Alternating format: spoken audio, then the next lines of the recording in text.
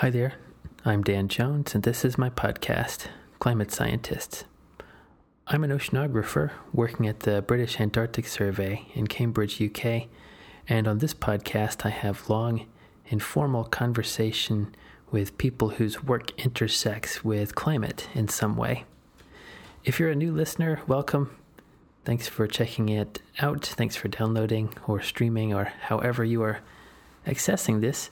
And if you're a returning listener or a long-time listener, I owe you an apology. It has taken me way too long this month to get the episode up, the October episode up. So I'm a good kind of couple weeks behind schedule here in terms of actually getting your episode up. So thanks for being patient. And my apologies for the delay on that. Yeah, it's a bit much in terms of I've just got too much going on, to be honest, and that's kind of a lame thing to say, but it's true. I could use a producer, honestly. I'm kind of half toying with the idea of maybe doing a Patreon or something, so I could hire a producer who could actually, spend time putting these recordings together. I don't know. I'm not going to make any announcements. I'll think about it. So I'm really happy to give you this episode with Dr. Anna Harper. We recorded this a long time ago, back in the summer, when she was here for a workshop, for an ongoing workshop that we talk about during the episode. She is a lecturer in climate science at the University of Exeter in the mathematics department, actually. And I'm just going to read you a little bit from her profile here. So Dr. Harper is interested in the role of vegetation in climate change and the role of land-atmosphere interactions in current and future climate. Some of the questions include, how will forests respond to climate change? How will the land surface continue to be a carbon sink? Will it continue to be a carbon sink? What land management practices can contribute to reducing greenhouse gases in the atmosphere? Are there feedbacks from the way vegetation responds to climate change that we need to consider? That's just reading you a few things off of her profile there. So Anna and I, we've known each other since we were both PhD students out at Colorado State University in Fort Collins, and we got to know each other there. And as we discuss a little bit on the podcast, we've had a weirdly kind of parallel paths. We both grew up in the state of Georgia. We both went out to Colorado for grad school. We both have kids who their ages are similar, and we both moved to the UK after finishing our PhD. So it's been kind of a bizarrely parallel path, but I'm really glad to know her. I'm really glad to have her as a friend and as a colleague. She's not in the same subfield that I am, but she's in the same kind of broad, umbrella of climate science. And so we had a really nice chat, and I'm really happy that we were able to sit down and discuss some of her work and discuss her kind of pathway into science. So I think I've got all of the upfront material, all the upfront stuff that I needed to talk about out of the way, which was basically just an apology from me on being late. I do have another couple of these recorded, ready to go, so I'm going to do my best to get them out about the middle of the month from here on out. I will do my best. I will keep pressing on. I still really enjoy doing these, and they seem to be worthwhile, so I'm going to keep putting them out there to the best of my ability. But okay, let's go ahead and switch things over to Dr. Anna Harper. You can find her on Twitter at Doc A. Harper. That's her handle. All one word, no underscores, no dashes or anything, just Doc A. Harper. Okay, here we go.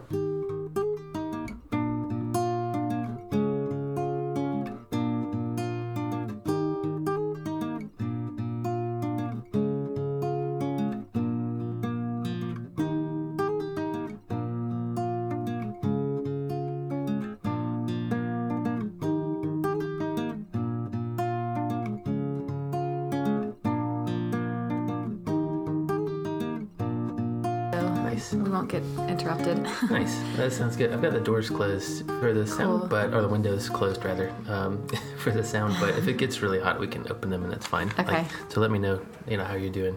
Yeah, cool. water, coffee over there. So those are yours. Important stuff. Yeah, thank you. Absolutely. So, yeah, thanks for doing this. We got to talk about this thing a long time ago, kind of when I was still sort of thinking of doing it. So it's great to have you, like, here to give it a try and to, like, have a conversation and to do the podcast. Yeah, I remember when you were, kind of thinking about the idea, and it sounded really good. But I thought, oh, he's going to ask me someday. Was that a good, or like, oh no, here it comes. No, I don't mind. Don't mind. Yeah. Good. Yeah, so you've been in town for this, like, there's not really an agenda or anything. I've got some stuff written down, cool. But it's not like a set of questions that we have to stick to or anything. Okay. It's just more, I like having a little notebook out here. Yeah. So I can pretend to jot stuff down sometimes. Or like, I'll write something down if we don't want to forget it and we want to come back to it later. Okay, right? yeah, that makes sense. Yeah. Cool. So, like, it's often kind of nice. You can start with, like, we can talk about whatever you want, really. Yeah. There's no constraints, but sometimes, like, a nice place to start is you talk about kind of what you've been up to lately. Yeah. So I thought, so you've been in town for, like, this Isaac Newton Institute. Yeah. And we talked about it a little bit, but can you, like, remind me what it is again? So there's this Isaac Newton Institute up the road. They host these long programs, like, over the summer. It can be a few months, and they invite people to basically come live in Cambridge for a few months and be, at the Isaac Newton Institute and to really dig into some mathematical related problems. Right. Yeah. I mean, I guess this is kind of common in mathematics, but I'd never heard of anything like it before. But yeah, it's been a 5-week program on landscape decisions. So it's been 5 weeks. And like you said, people just hanging around talking about this issue. I think an interesting thing about this one is it's mathematicians and ecologists, and then people like me who are more on the climate side. So there's all these... It's very interdisciplinary, actually, and it's been really interesting. What does landscape decisions mean? So, what does that relate to? Are we recording now? Yeah. Okay. Yeah, it's on. Is that all right? It's not a trick. You just kind of go into it. No, it's perfect. Yeah. So it's an interesting time because the UK's just declared, like, legislation to be net zero emissions by 2050. Yeah. And then most likely Brexit coming out of the EU and having to determine their own... What's that? I've never heard of that. Yeah, it's the big elephant in the room always. So they need to decide a different agricultural policy, like how the land is valued, or if there's different ways of deciding where agriculture should be or what kind of crops should be grown. So the idea is to kind of come up with some mathematical solutions to what's the best use of the land, even though, like, best use of the land is really subjective. Sure. And there's lots of definitions of it. Yeah. But saying if you could define it, then how do you work out the math to figure out what that looks like in terms of actual decisions about crops and placement of crops? Yeah. And then with the net zero initiative, then that makes land use also very important, because you get agriculture is a large emission of greenhouse gases. So land use change will be really important for how the UK meets net zero. And there's lots of ambition to grow lots of forests. So where's the best place for the forest to go? Yeah. And all these kinds of things. So it's really interesting. And it's a big question. Yeah. When you mentioned they're subjective, I would imagine, like, does it happen sometimes that one objective kind of can conflict with another? Like, we want to reduce carbon emissions. That will put a constraint on, I don't even know what. I don't know the field well enough to know. Like, are there any conflicts like that where, like, we're going to have to balance these two things against each other, these two interests or these two, or does it all kind of work together? No, I think it can be really conflicting. So, like, I think bioenergy crops are a good example of this, because they're really good for removing carbon from the atmosphere. And if you combine them with carbon capture and storage, which is something that the UK also has ambitions to do, then you're actually drawing down CO2 from the atmosphere and keeping it out. But how you do that and where they go can have other big impacts on water, on biodiversity, on soil carbon. Just because maybe you're getting the benefit of drawing down carbon dioxide, but if you have monocultures or something, then that's not good for biodiversity. Like a single kind of plant. Yeah. I don't know a lot in that area, but I understand that's a bad idea for a few reasons. One of them being if a really hardy disease comes along, that you could, let's say you got one strain of something, right, and that could get wiped out by that disease. Whereas if you have a bunch of different kind of species of plants, then it's less likely, right, that then one kind of disease could come along and really wipe out the whole thing. Yeah, exactly. Yeah. That's just one example I'm broadly familiar with. I remember a friend of mine, when we were talking about this, this is many years ago now, but like she mentioned the idea of, if you have biocrops or like, crops for the purpose just of generating energy, she was wondering, does that cause a problem in terms of, we need that land to grow crops, like to grow food to eat? Yeah. And the way she put it, I thought was so funny. She's like, so man and machine are going to be fighting for food. Yeah. Yeah. Is that one of the equations to balance as well? Is that one of the, Yeah, definitely. Yeah. So you might assume that we can increase how much food we can get from the land that we already have in the future with technological advances or growing meat in labs, that kind of thing. Yeah. In which case, you might be able to use some agricultural land for bioenergy crops, but that's a huge question. Is that trade-off between food and energy?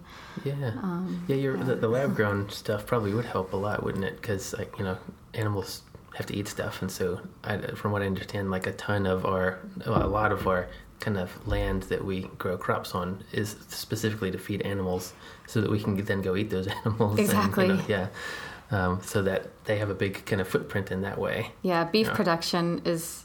Yeah, there's, like you said, it's a huge footprint environmentally and greenhouse, like climate-wise, the emissions from methane from the cows has a big impact on climate. So yeah, we've had some really good methane people on here to talk. Michelle Kane, for example, and a couple other folks. Yeah, and I've been here. Excuse me? I've been in the UK 7 years, and I still can't say methane. I don't know. Can't bring myself to say it. I can't either. The other day, another American colleague visited, and we didn't talk about it, but we slipped right into saying Z again instead of Z. Yeah. I'm like, finally, okay. I can drop the Z thing. I can just say Z. I think I would have a hard time saying methane. And I also don't want to, I think it just sounds wrong. It feels wrong on my tongue. It's fine if other people say it. That's fine. Yeah, it doesn't agree. bother me, but like... I tried in a few talks, and I just felt like a poser. Yeah, exactly. I wasn't being true to myself.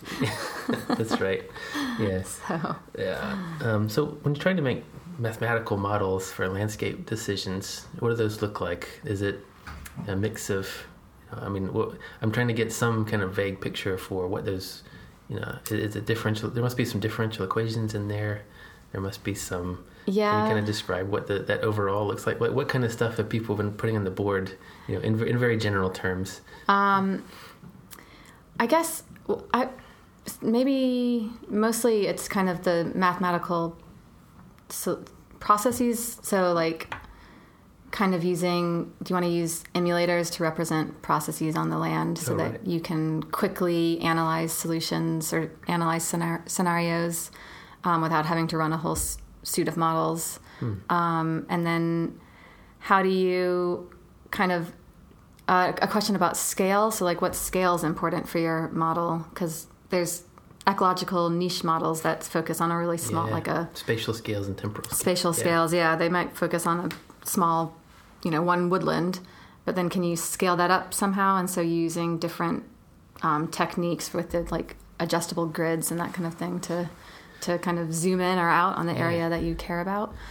It's cool. There's an analog there with fluid dynamics. How potentially every scale is important, but when you're creating a mathematical model, it's too expensive to model every single scale. So you have to make some choices, right? About where do you have scale separation, right? Like where you can just treat these scales separately from these scales. Yeah, it's interesting because, when we were doing our PhD, I was in a center that did multi-scale modeling. And the idea that you can represent, in a grid cell, you can represent convection by just having a curtain of really highly resolved cloud resolving models in there.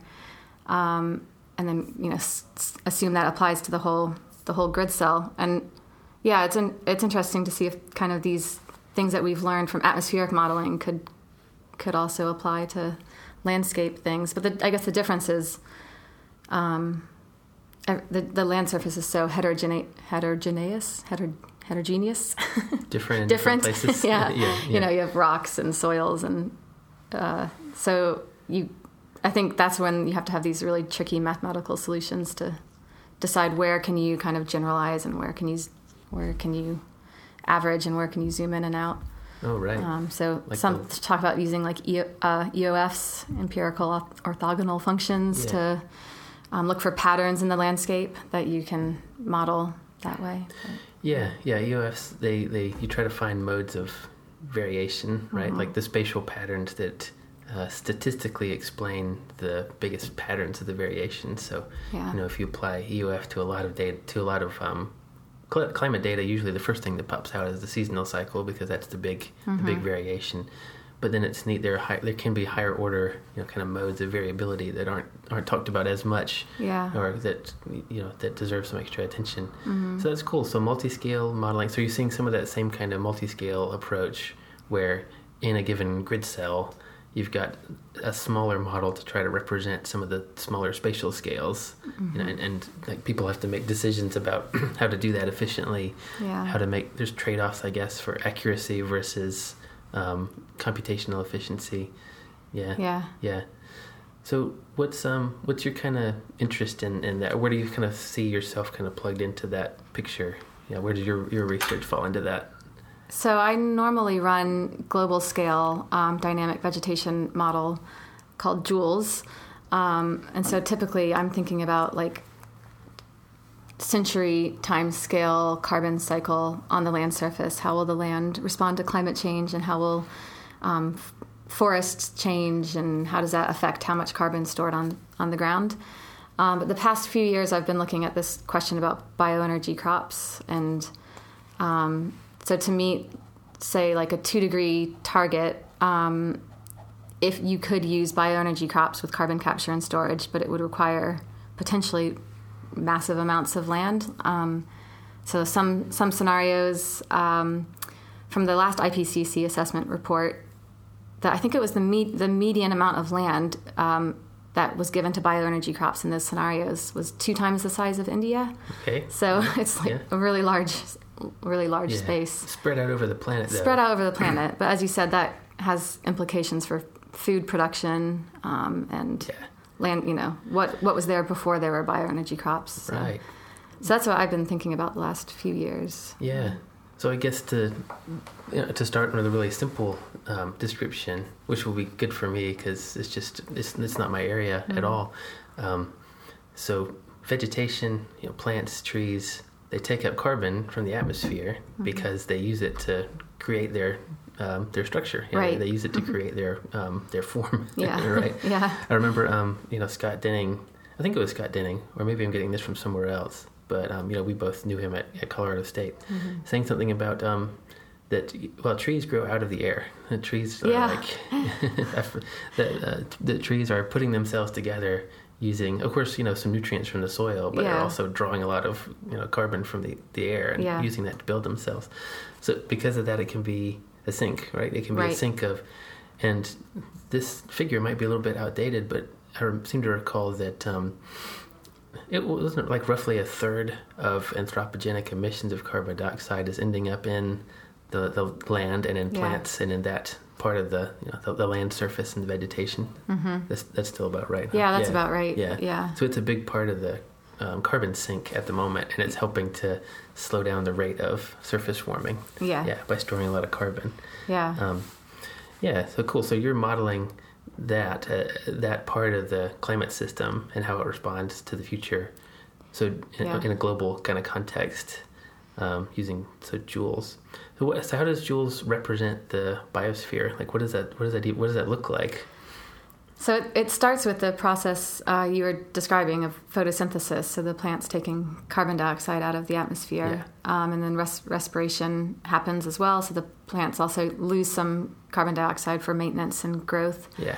And then the trees grow in the model, and then they can lose carbon, like branches fall off and leaves fall off, and that adds soil carbon. Oh, wow. So it represents the soil carbon cycle as well. Yeah, and like you said, you can't represent individual branches falling off, so you have to have some rate, I guess. Yeah. Like, there's a rate at which branches fall off generally. Yeah, we're pretty crude about that. There's some average rate. You have we to be. just You apply. can't model the trees. No, yeah, we're not Yeah. to the point of modeling individual trees quite yet.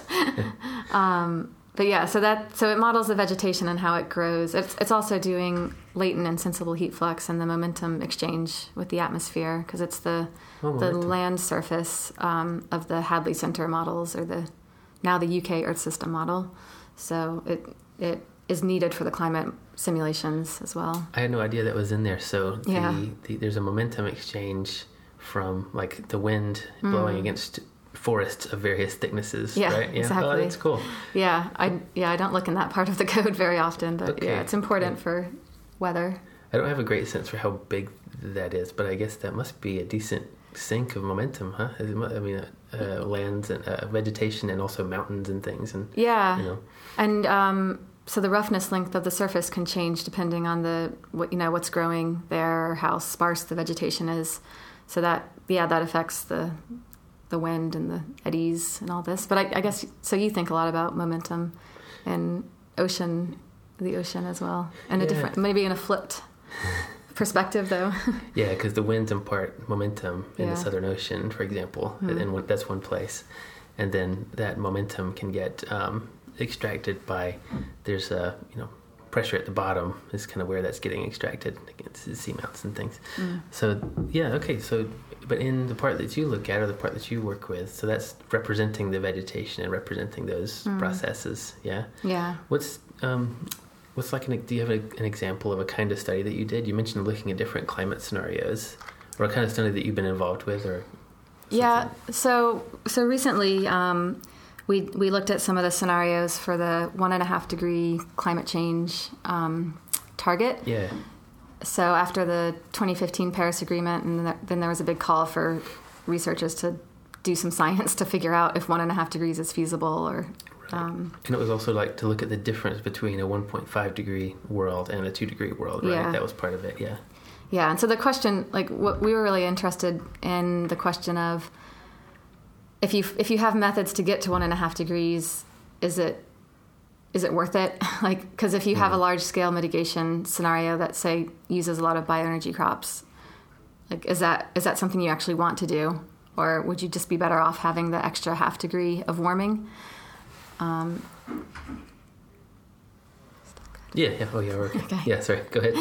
Yeah. So we were interested in if it was worth it to do these mitigation scenarios, and also, are they actually effective? Because sometimes the integrated assessment models that make these scenarios that go into the models that are part of the IPCC, they sometimes have kind of crude representations of the land surface. But we were working with one model called IMAGE, which actually it's a pretty good representation of the land surface, but we still wanted to kind of double check their scenario and see if their mitigation was kind of possible.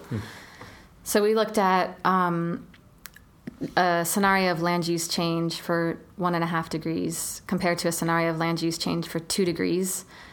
And the difference between them was, for 1.5 degrees, there's a lot more bioenergy crops. And then... So these are different strategies for staying under 1.5 degrees versus staying under 2 degrees. That's right. Yeah. Yeah. Okay. Yeah. Yeah, so the 1.5 degree scenario had a lot of bioenergy crops and also tropical reforestation, so just letting trees regrow in the tropics.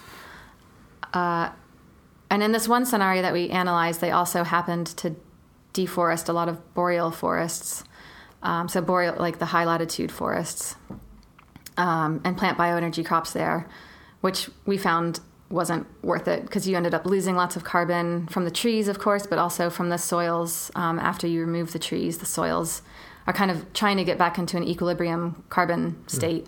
So as they're doing that, they're losing carbon dioxide to the atmosphere.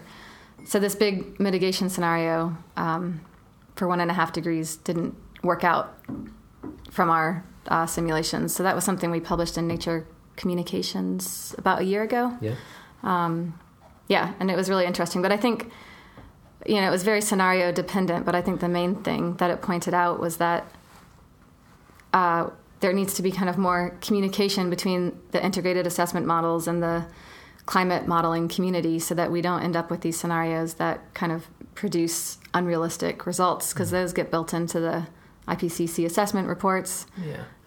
So when you say it didn't work out, can you say a little bit more about that? I don't think I quite latched on to like why didn't it work out. So you're saying that because I imagine there's probably lots of different scenarios, lots of different approaches you could take to try to stay under 1.5 degrees, but you were just specifically looking at the land use part of it. That's right. Like, how do we optimize the land use?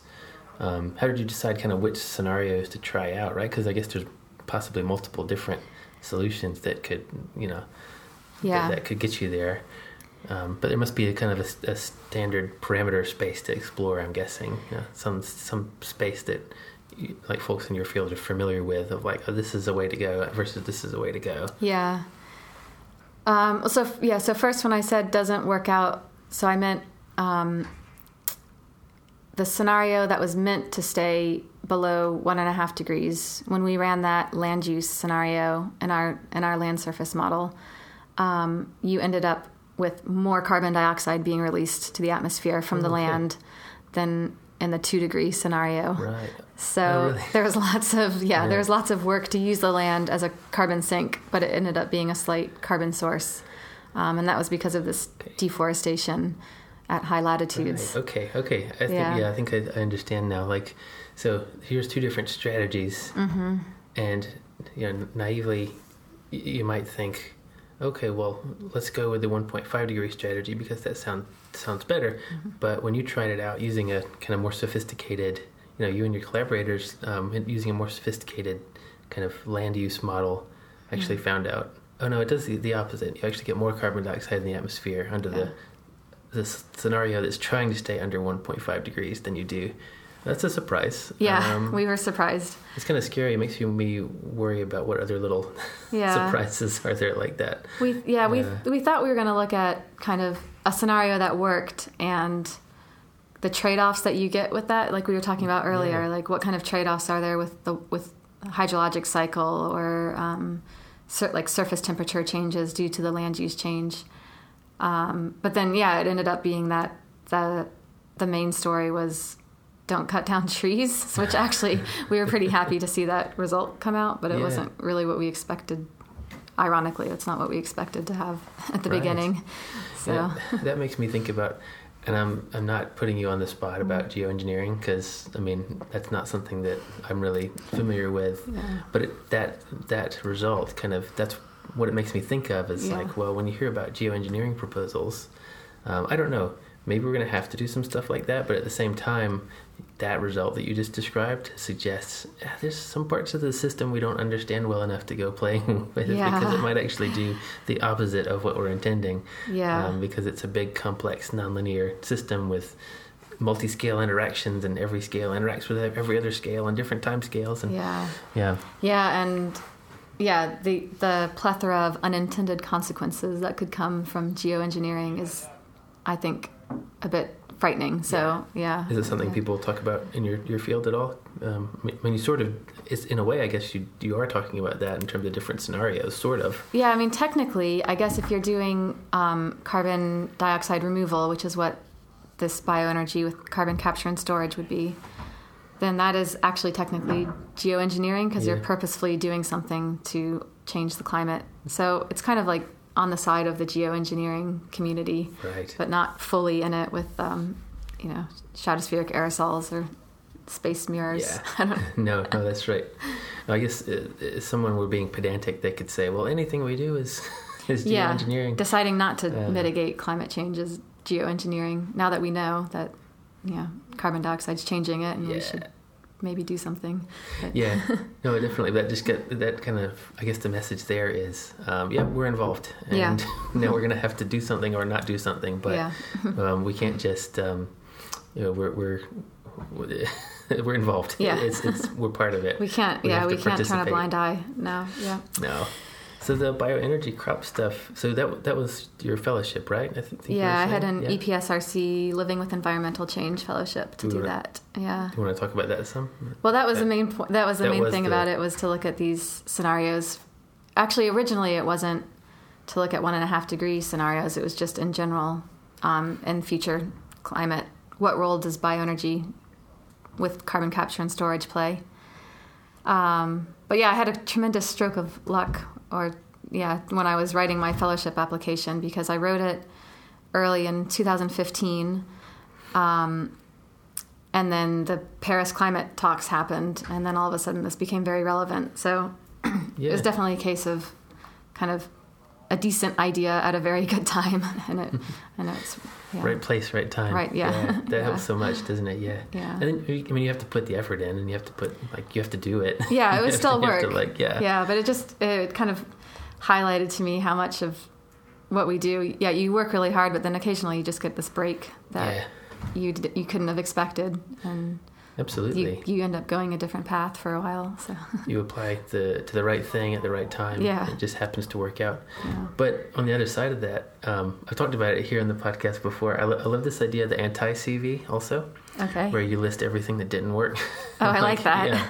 Well, here's all the grants I didn't get, and here's all the jobs I didn't get. Yeah. Here's all the ideas that didn't work out. Yeah. And I think it would take a lot of self-confidence to put that anti-CV out there, but maybe we should. Maybe that would be like, because it kind of makes it seem less intimidating, right? It would make people feel better, I think, to see that it's really common to fail.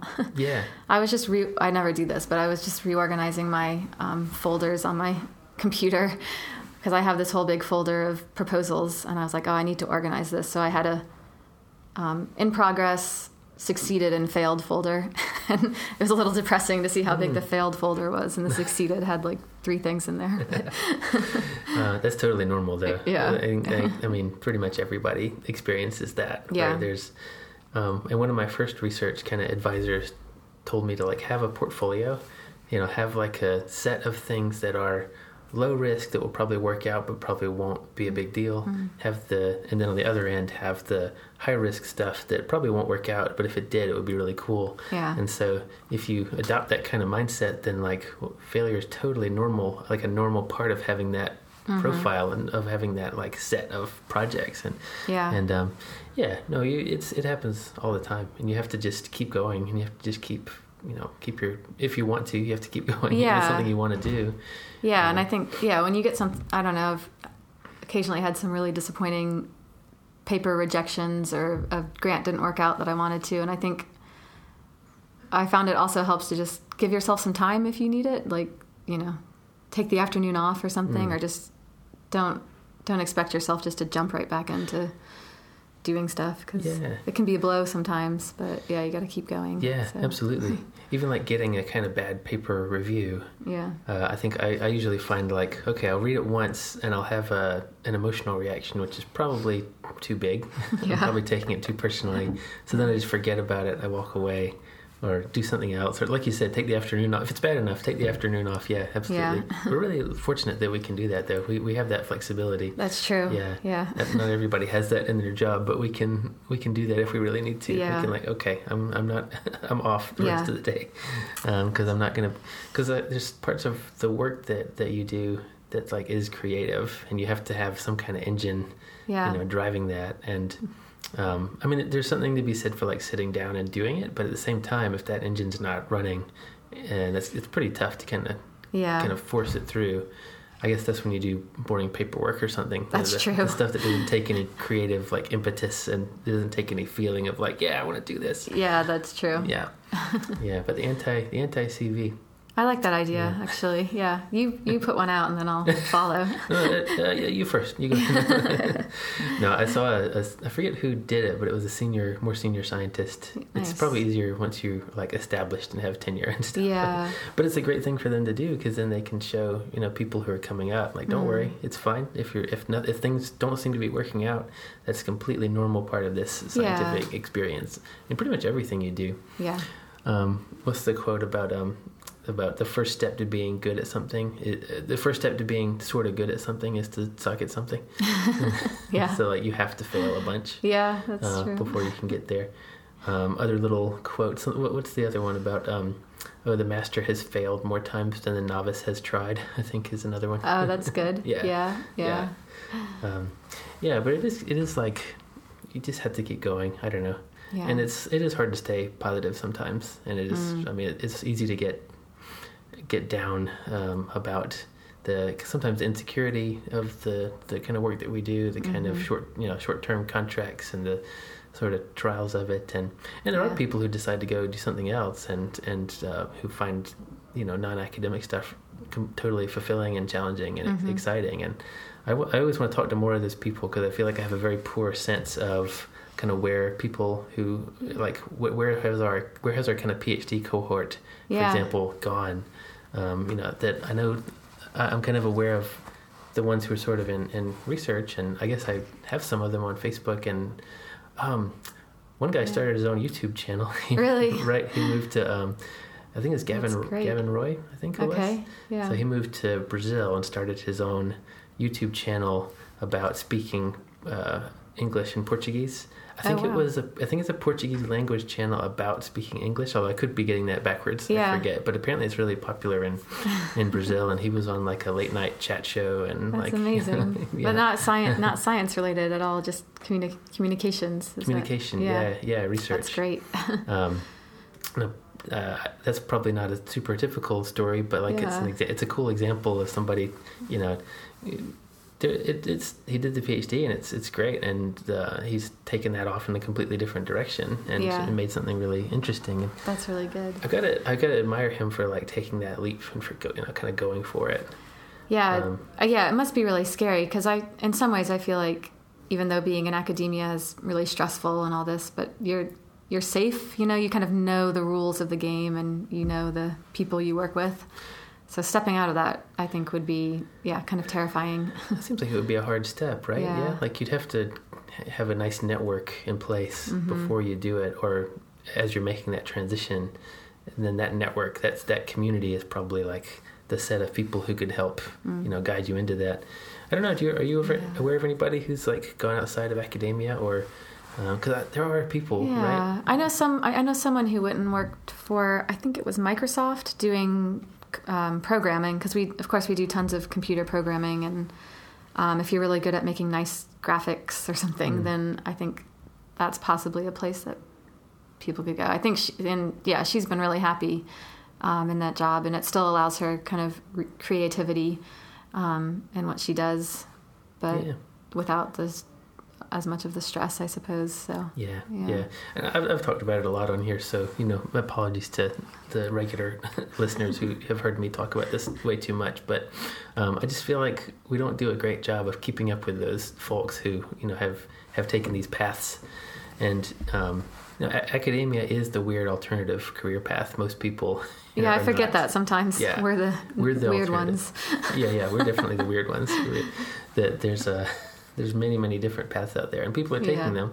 And just like as a community, we're not doing a great job at like keeping in touch with those folks. But then again, they have their new careers, they have their own new lives. I mean, they're under no obligation to keep coming back to the community and reporting what they're up to.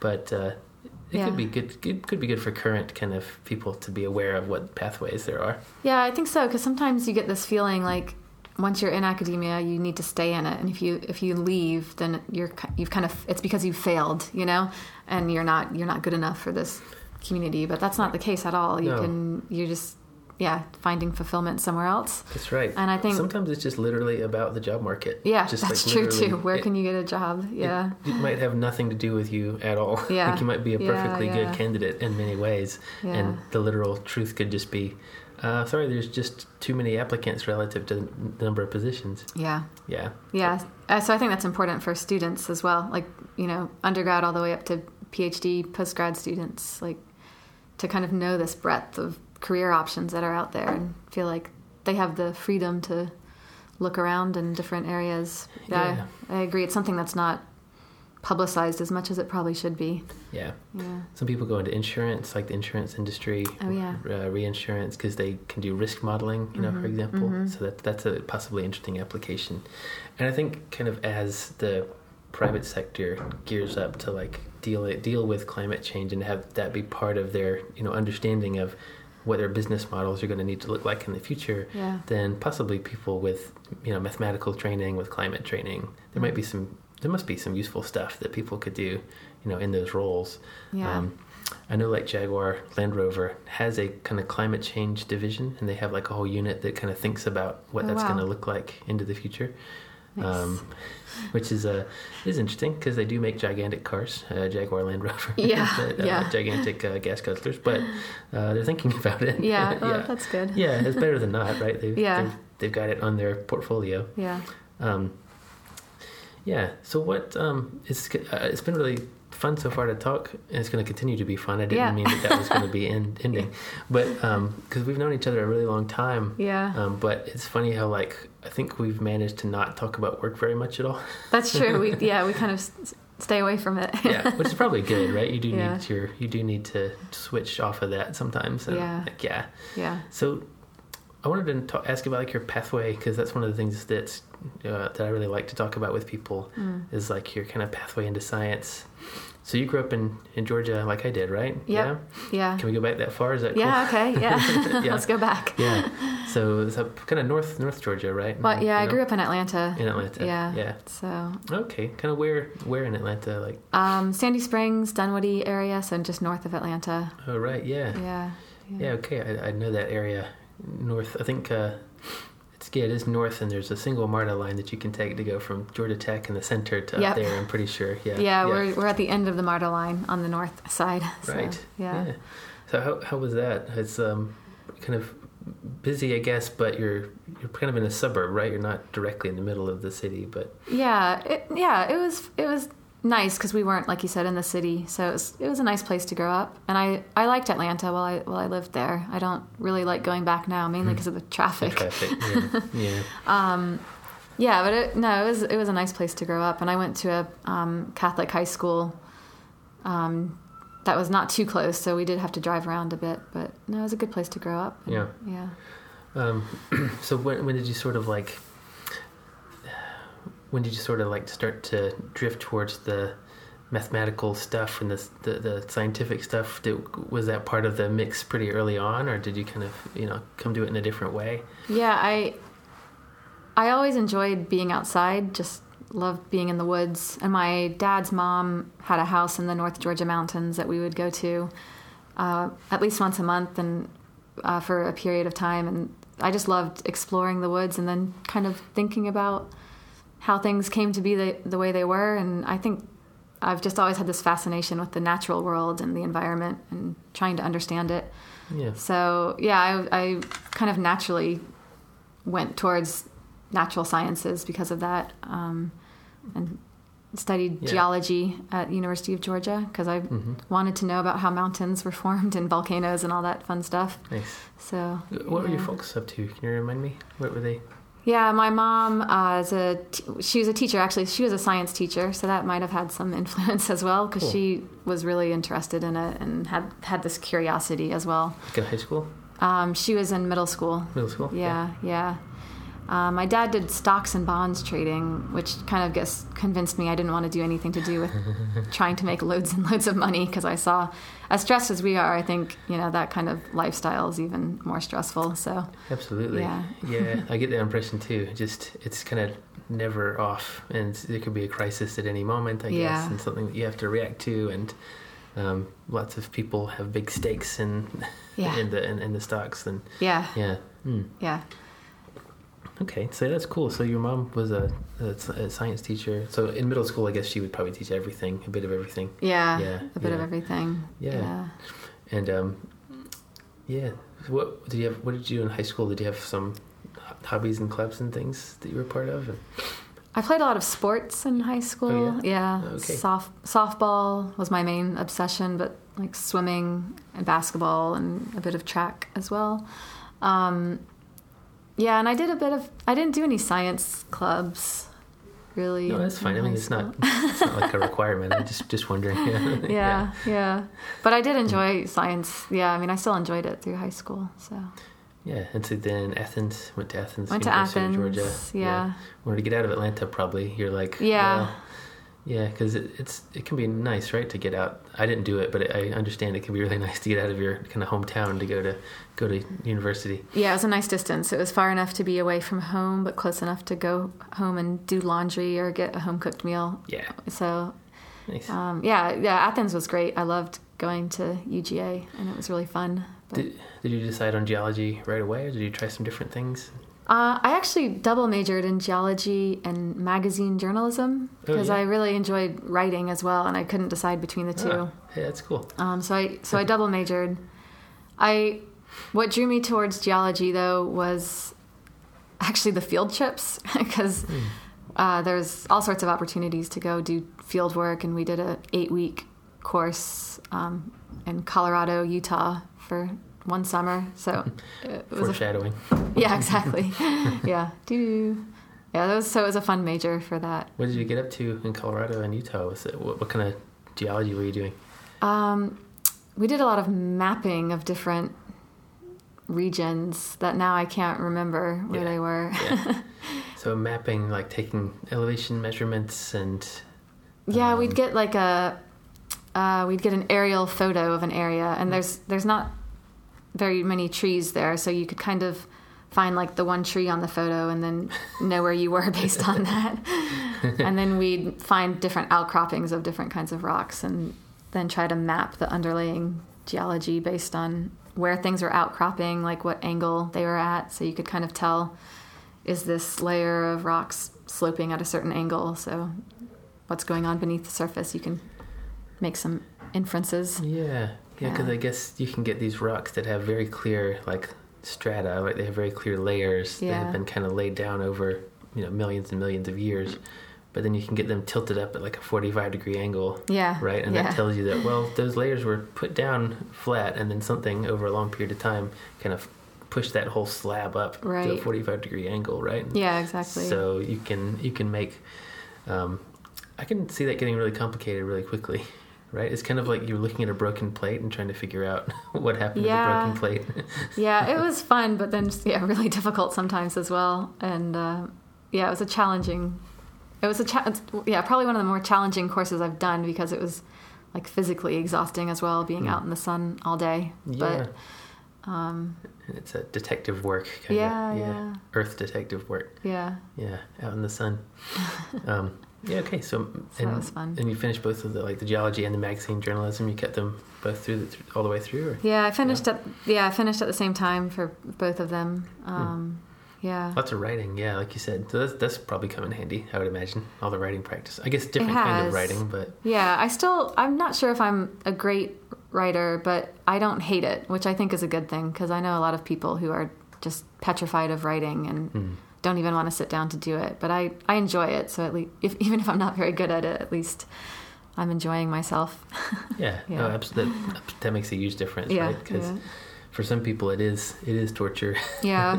Because I've talked to a lot of people in here, and that's usually one of the things we talk about. And I think it's important to point out again, although I've said it on here before, like there's the full spectrum of different writing types in science. There's people who love it, people who like it, like yourself, people who hate it. Yeah. But everybody reaches a level of proficiency at it because you have to. Yeah, true. And you don't have to be a great writer or even enjoy it to do science, but it helps because it's a big part of the job, putting ideas down on paper. Yeah. Oh, can I ask you a question? Yeah.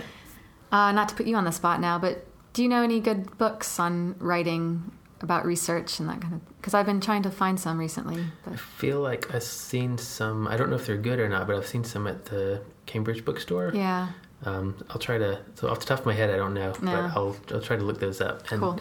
If we end up in town later... have you been by the Cambridge bookstore? We went yesterday. Yeah, okay. Yeah. So there might have been some there. Yeah. Because I think I have seen some there. I guess it... I'm trying to. I guess I've just learned by iterating over time and reading other people's papers and getting inspired by that. So I haven't gone through any kind of systematic training or anything. Just kind of iterating on it.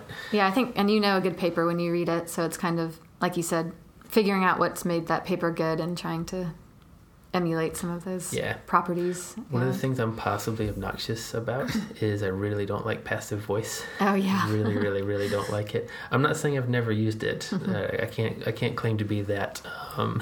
So that's maybe that's hypocritical, but I try to not use it. I try to just use active voice, and because I think the stuff we're writing about is hard enough already. Right. Don't obscure it behind weird phrases like. Well, the model was tuned to this, and or tuning happened to the model, or something like Well, like a ghost did it. Like who did it? Like who are you talking about? Like the original people who made the model, or did you? So like it's hard in a paper then to understand. Did the people who built the model do this, or did you do this? That's or did, true. This solution was added to the... Yeah, that's true. Well, what? Who did this? And it can just make it more convoluted because there's not a clear, we did this, I did that. Yeah. I understand, people kind of get... I think part of what gets on people's nerves about that is the constant I, we. Yeah. But you can change that. You can, it takes effort, but you can mix it up a little bit and make it sound not so repetitive. Yeah. But I understand it can be hard, but it makes the paper so much easier to read for me anyway. Yeah, I agree. Yeah. I worry that if I'm ever an editor someday that I won't be able to put that down. I worry that I'm going to be coming back. Paper's rejected until you remove the passive voice. Too much passive voice. This was exhausting to try to read. I couldn't get through it. Couldn't read it. No, I wouldn't be that awful. Yeah. But I do have a part of my personality called Editor Dan. Okay. And Editor Dan is a bit of a jerk. He's a little bit of a jerk. I think I have that part as well. Yeah. I think you need it, Full right? disclosure. Yeah. I think you need it. Right? And it's you have to know when to let it out, right? Yeah. So when does yours come out? Well, I mean, because of my journalism background, I'm a stickler for grammar and that kind of thing. Mm-hmm. And so I do have to tone it down sometimes because I know if I'm reading a co-author's paper or something, we need to get the science right. It's not, the grammar can come second. Yeah. So but I have a hard time reading a paper that's poorly written without wanting to completely rewrite and rearrange paragraphs so they're more clear. And, Yeah. So, this is very mildly controversial and nobody outside of our circle probably cares about this, but when you're reviewing a paper, do you ever give that kind of grammatical kind of feedback, or do you try, because there's two schools of thought. One school of thought is no, just comment on the science. Yeah. And the other school of thought is, no, if the paper is hard to read, give them some pointers about how to make it better, because the point of the review process is to make the paper better overall. Yeah. And, I guess I kind of gave my position away in the way I just described that. I think it's okay to give some comments on how to make the writing better if they're specific. Exactly. Right? They need to be specific. They can't just be make this better. Yeah. Well, I guess I might do a bit of both, because if I have a specific suggestion of how to make a sentence more clear or a different word that makes more sense, I think then I'll put that in. Yes. But if there's a lot of kind of grammatical or unclarity of the writing, then I might just make a general comment proofread for better readability or something, because I also feel we don't have time. I don't have time to go through and actually spell check someone else's work and that kind of thing. So it's a bit of a balance between making suggestions that are helpful but not spending too much time on it. Right, because we're not copy editors. No, it's not our job. But if you notice something and you think of something, you can say it, and that's fine. I think that makes sense. Yeah, and you can make those comments just to the editor too. If you think that's true, maybe tell them. And I've never actually, there are copy editors at these journals. Yeah. And they sometimes do make suggestions about word ordering and stuff. Not that often in my experience, but they sometimes do. That's true. Yeah, they can sometimes. Yeah. Yeah, I don't know why they don't say more about that. Yeah. But, so for the journalism part of your degree. Oh, yeah. What did that? So you said a lot of writing. What kind of writing were you doing? Like what? I mean, maybe that's too long ago and too specific. Not that we're not that old, but yeah, I can still remember when I was 20. Yeah. Well, it was focusing on magazine writing, so it was kind of writing longer length feature articles, kind of thing. So it was fun. I wrote a piece about firefighters and how like the smoke jumpers who jump into the middle of a fire to fight it. And then I wrote something about how to lose weight by backpacking. So important topics like that. Just make the backpack heavier. Yeah. Put more stuff in there. Eat less, walk more. Watch your blood sugar. Yeah, exactly. Don't get grouchy. Yeah. Yeah, so it was fun because it was like a range of topics that we would write about and kind of make up our own mock magazines and pretend what we would put in it if we were publishing ourselves. So, which you could do now. You could just make a PDF. You could actually. Here it is. Yeah. Here's our magazine. Probably really different now from when I was there, even though it wasn't that long ago. Straight to PDF. Yeah.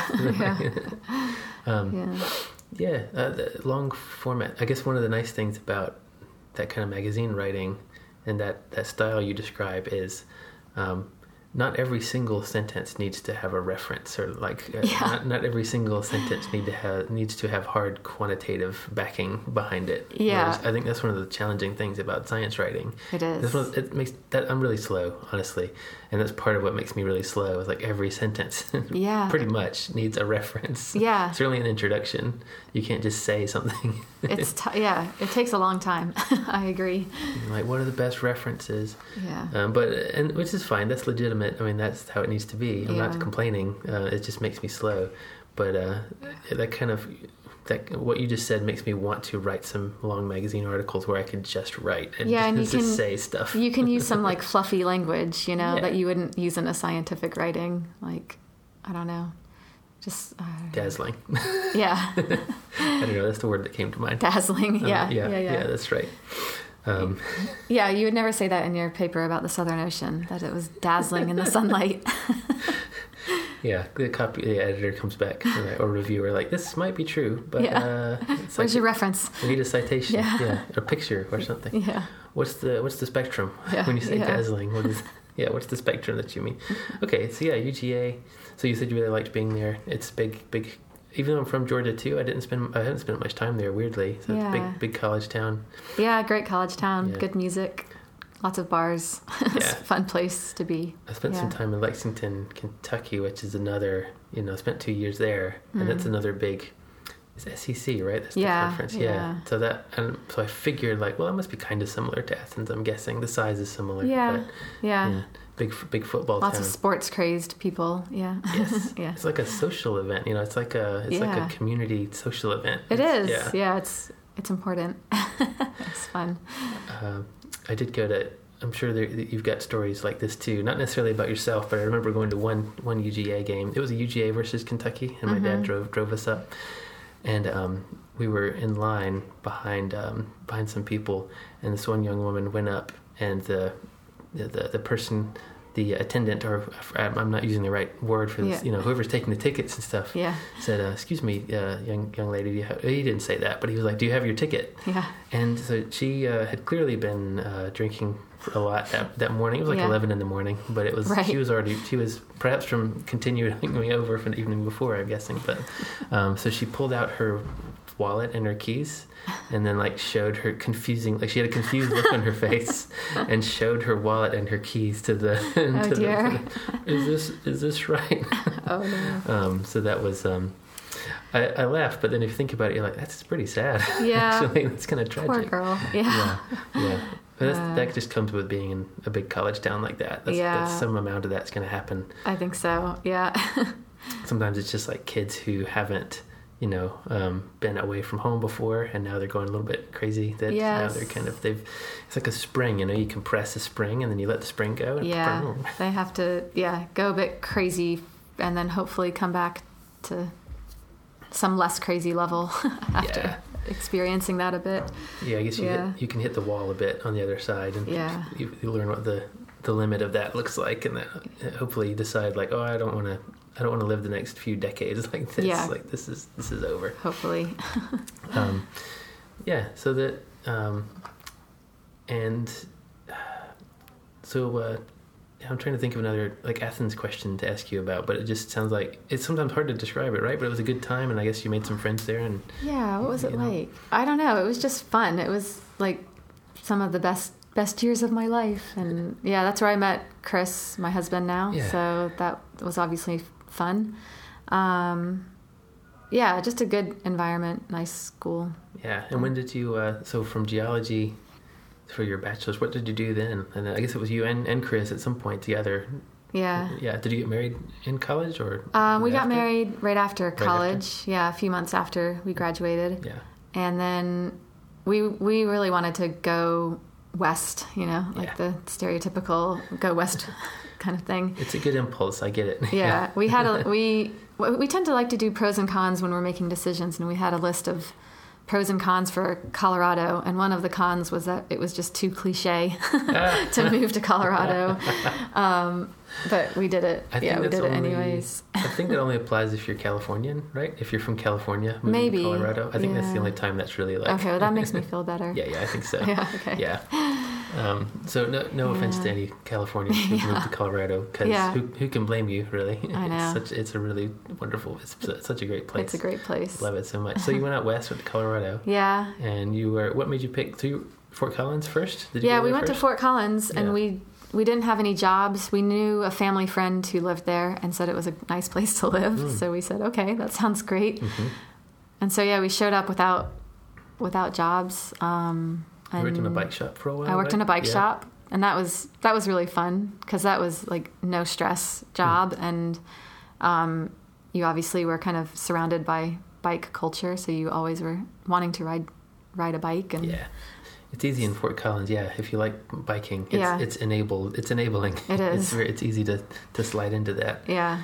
The bike trails there were awesome. They're so good. Just kind of weaving throughout the whole city. Yeah. Yeah. Yeah, it was great. And I did some racing while I was at Colorado State, and I kind of thought when I started, I'm not going to do this once it stops being fun, mm-hmm. but it never stopped being fun. So it's just great cycling around there. Yeah. Yes. Cambridge is a big cycle town too. Yeah. People are pretty into their cycling. So much so that if you're not cycling, that some folks can almost give you a hard time about like, why aren't you cycling? What's going on? What do you mean? What's My wrong excuse with you? is I'm a scaredy cat. I don't like to cycle on the giant roads with a double-decker bus behind me. Like I'm not built for that. Yeah. Props to people who do it. That's fine. It does take a bit of ignorance about the peril that you're often in, I think. Right? You have to compartmentalize it. You do. You have to pretend like your bike is not capable of just completely falling apart for no reason, which it is. Yeah. So you have to put that out of your mind. Yeah. I guess technically the same thing can happen if you're in a car, but I guess then at least you're in a cage of some sort, and it's not just you versus a bus. Yes. Yeah. Yeah. More power to anybody who does it. Yeah. And they've obviously done the risk reward analysis in their head and are comfortable with how that plays out. Yeah, it's so much. Yeah, I think I just love the freedom when you are away from where the double-decker buses are. It's just that like the wind through your hair and the freedom, and I like going fast. It's just the adrenaline also is really fun. So maybe I don't mind the slight danger aspect of it. But do people get addicted to the adrenaline part? Maybe I think so. I think so. Have some more of that. Yeah. You might get crushed to death. No, it's just fine. Fun. Don't worry about it. No, I guess statistically, like it's still reasonably safe, right? Things could still happen, but statistically, I think it's safer than being on a motorbike, from what I understand. Yeah, I mean, you hear about awful bike accidents that are very tragic, but they don't happen. I mean, I'm sure they happen every day, but so you're right. Statistically, it's probably not going to happen. Kind of like how plane crashes are horrible, but if you look at the statistics, like you're safer in a plane than you are in a car. Yeah. Which is interesting. No, sorry, I feel like I cut you off there. You were about to say something. No, it's okay. No? Okay. So then so you were in Fort Collins, and and that's where I did my PhD also. As you know, I'm just saying that because we're on a podcast. So what made you decide, like, oh, I'm going to do atmospheric science? The department's there, and I guess how did you become aware of it? I kind of knew that, like, Colorado State had this kind of department. It was the atmospheric science department. Yeah. Up on the hill. Up on the hill. It was great. And then I thought about CU as well, doing some kind of environmental science. I really enjoyed doing geology, but I wanted to do something for graduate school that kind of was helping with problems that the world was facing. Yeah. So yeah, I just did some research and found out about the atmospheric science department and applied to work with Scott Dinning, who does land-atmosphere interaction work. So how does the land surface affect the climate, and how does climate affect the land, and how do these couple together? I remember looking at Dave Randall, who was also one of my advisor. I looked at his website, and I found these notes like years later where I'd been looking at his website and wrote, oh, he does something about cloud parameterization, something. And I wrote, sounds way too hard. And then it turns out, several years later, I was working really closely with his research. And so he's just another one of those things where you never know where you're going to be. So that was a note. You were thinking about which professors to approach. Yeah. You wrote a note. Yeah, I wrote a note. Definitely not this one. I can't work with him. And that's what you went into. Yeah. Scott Dinning is he was really kind to me when I was there. Yeah. So like when my advisor moved to Atlanta, Scott offered to, like, well, if you want to stay here, he's like, I can be your official advisor and you can keep working with Taka, your current advisor. We decided to go with him because ultimately I wanted that physical, I wanted to be in the same city as my advisor, but I thought that was really kind of Scott. Yeah. And he gives he's a very dynamic presenter, a very dynamic person. He is. Yeah. And he has that nice phrase about climate change being simple, serious, and solvable. Yeah. Alliteration. Nice alliteration there. I think, how did you find working with him? He was great. Like you said, he was really dynamic. He was really good at giving kind of pep talks to his PhD students and making you feel really good about yourself, which I think, for a PhD student, it's important because you're often going through these periods where you're thinking, what am I doing? It's all wrong. Yeah. Will I ever finish? Right. So he was very encouraging. And then he did a lot of work with like outreach and education while I was at CSU, and I got to kind of help out with some of that stuff. So going into schools and teaching some basic science stuff to middle school, primary school children. Yeah. And that was really fun. It was nice to have like something exciting to do that wasn't just the research as well. Yeah. So, it's great, isn't it? Yeah. And because you can get kids so like interested in it and excited about it, and like they're not jaded. Yeah. And you can get them involved with something, and that stuff can really matter. I can think back to a couple of science demos and science days that I had in elementary school, and even just like a simple positive comment from like the person running it can make that can carry you for years in some way. Yeah. You just get a little pat on the back at the right time. And you never know, you might get to be the adult to give that to a kid, to like a little pat on the back, a little like, hey, nice observation, or I like the way you described that. Yeah. And that little bit of positivity might just like be good fuel for them. I mean, it's not that they have to go into science or not, but I just mean you can put some positivity into the world. It's a nice opportunity to do that. Make them feel like they can solve a problem, because that's something important for any field, not just science or, whatever you end up doing in your life, to know that you can take a problem and find a solution to it or think something through. Yeah. That's good. Yeah, that's good for anyone. So absolutely. Yeah. So it's funny how we both sort of stumbled on. I mean, were you aware of that department before you moved out there, or? No, not really. Yeah.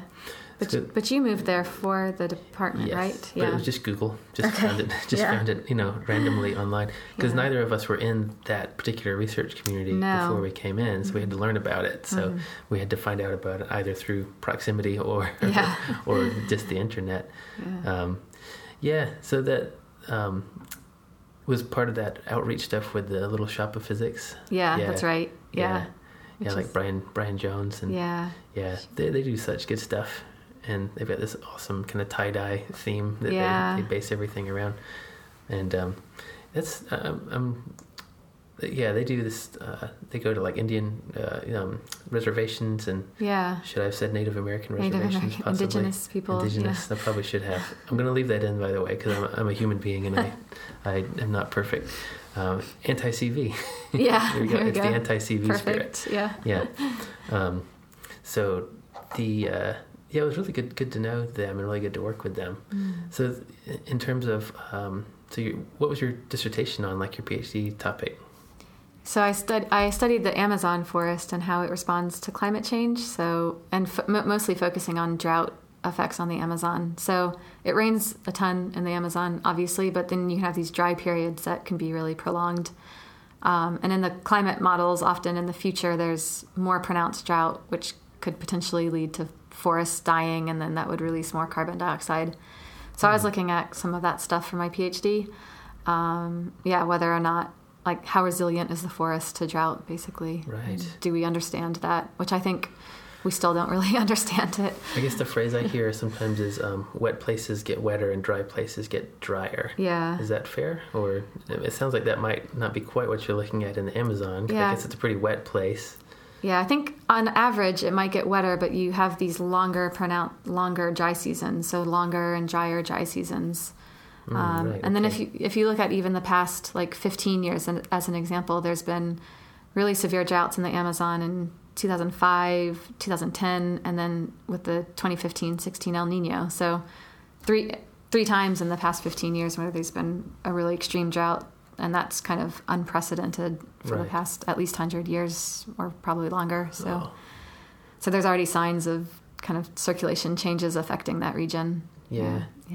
So what, and you said that it's still an open question, like lots of things in this field are. Yeah. But like, what did you find in terms of, do you have some takeaway things that you kind of like to talk about from that work? Yeah, so from that we kind of focused on, again, I used a land surface model for that, for my PhD. And I think a lot of these land surface models were developed in the temperate regions. So kind of how we understand trees work in like North America and Europe is how the models were built. So you don't have these like prolonged dry periods and really wet periods in where we live, you know? So the trees in the models weren't quite equipped to deal with these droughts. And one of the things was that their roots can go really, really deep in the Amazon forest. So like 10-meter deep roots, which obviously affect how the forest can respond to a drought. So that was something that we found was important for including kind of the below ground processes and how that affects the above ground forests and carbon cycling during droughts. So some of the models that you had access to had kind of been tuned for or designed with a different region in mind, like not the Amazon in mind. So you needed to either make some modifications or use a different setup to be more appropriate for the Amazon in particular. Yeah, right. Yeah, 10-meter long roots. That's pretty amazing to think about. They're huge. But the trees are enormous as well, like 35 meters tall. Yeah. So 10 actually. Yeah. So longer dry periods and, like you said, specific episodes as well. Right, yeah. And you got some measure or some indication of how those dry spells could, impact the Amazon rainforest. Yeah, and the trees also, like, as they're accessing soil moisture, obviously, well, when they do photosynthesis, then water vapor escapes through the little holes on the leaves, and comes out as transpiration. And so that kind of affects this precipitation recycling. So the rainfall kind of goes into the soil, but then comes out again, and that can affect the climate. So if your trees didn't have access to that soil moisture, then that would kind of shut down that rainfall recycling pattern. So it's important not just for the local forest, but for the large scale as well. Yeah, because they're part of the hydrological cycle, right? Which has to do with clouds. Clouds are a part of the hydrological cycle, and clouds affect how sunlight is either reflected or absorbed in different parts of the Earth system. Yeah, so it affects the whole radiative balance of the atmosphere. Yeah, which is ultimately like how much energy gets down here at the surface where we live. Yeah, and that all carries all the way through. Yeah. Okay. Yeah. So then. So you wrapped that up and did that project, and then it was Exeter right after that, wasn't it? Like you moved to... Yeah, basically, moved to Exeter it was the just a few months afterwards. No, I went straight to the University of Exeter, but it was kind of... kind of jointly supervised with people at the Met Office. Okay, yeah. right. Yeah, and ironically, the person I work with a lot, Peter Cox, he wrote the model that I use now, but also that predicted this large Amazon dieback that came out it was about in 2000 when he ran the model with future climate and found the forest dies off by 2050 because it gets too hot. The Amazon does? The Amazon, yeah.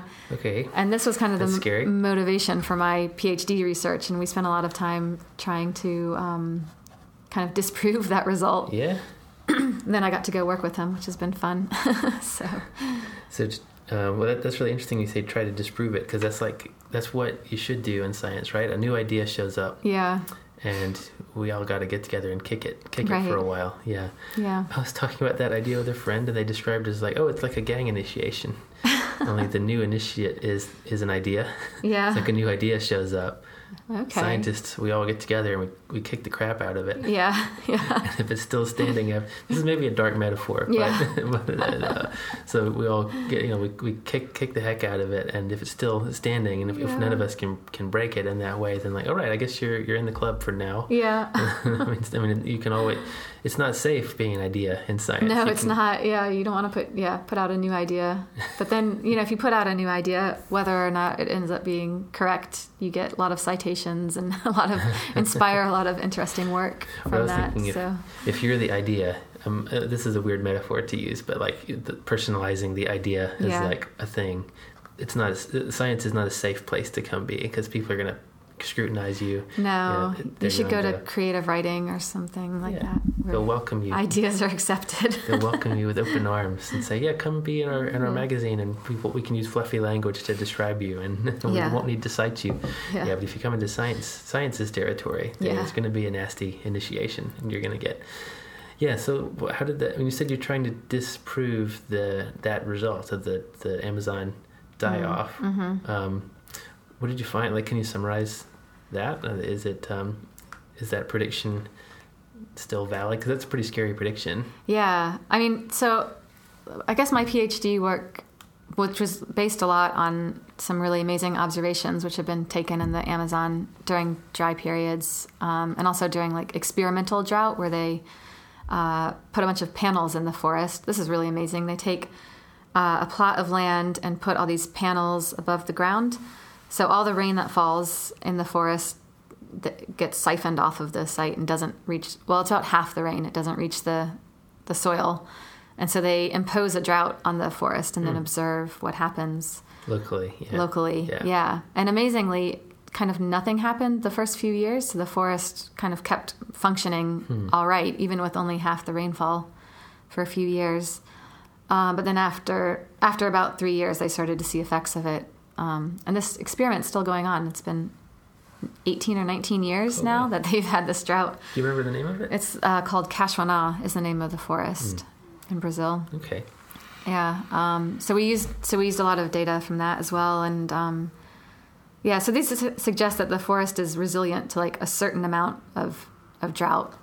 And I think now the thinking is kind of this situation of an Amazon die-off. It's possible, but not the likely scenario. Okay. So it's but I guess it depends on how much climate change we see. If we see lots of climate change, right, really a lot warmer temperatures. This is one of these threshold questions. It is, Yes, at some point this will probably change in a substantial way. Yeah. That will matter, but we're not totally sure where that threshold is, right? And there's lots of feedback mechanisms that could come into play in terms of when does that is not quite a tipping. I don't want to use the word tipping point exactly because that has a specific meaning in climate. Right. But when do you kind of cross some of these thresholds for now it's serious. It's resilient to 3 years of drought, but not 10 years of drought, and not a persistent century scale kind of drought.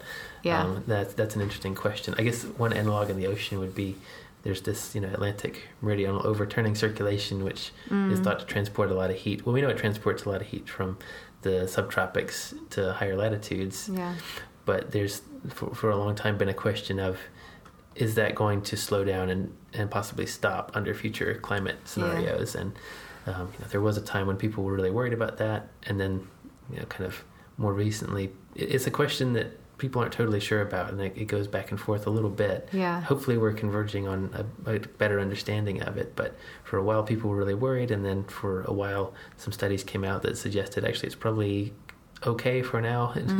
It sounds like a similar sort of scientific question where we're hopefully converging on some understanding of it, but there is still uncertainty in terms of how long is this going to be fine, or at some point is there going to be a large-scale change?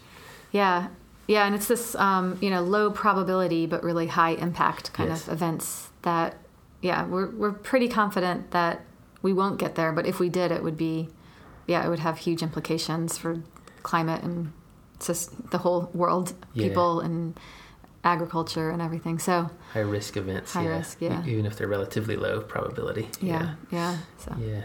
On top of the background of high probability, increase in heat waves and increase in average temperatures and changes in precipitation and circulation, things that that are going to have an impact. But those are maybe the less controversial research questions. Right. I want to say controversial. I don't mean politically. I just mean like things that scientists are still interested in and talking about. Right. Because we understand average temperatures and kind of how the bell-shaped curve of temperatures goes up, and you get more extremes in terms of temperature. But it's kind of like you said, these impacts and more integrated Earth system type effects of climate change that I think are less certain, just because they're complicated and they involve lots of different systems. And Ted Shepard a few years ago, who I think he's in Canada.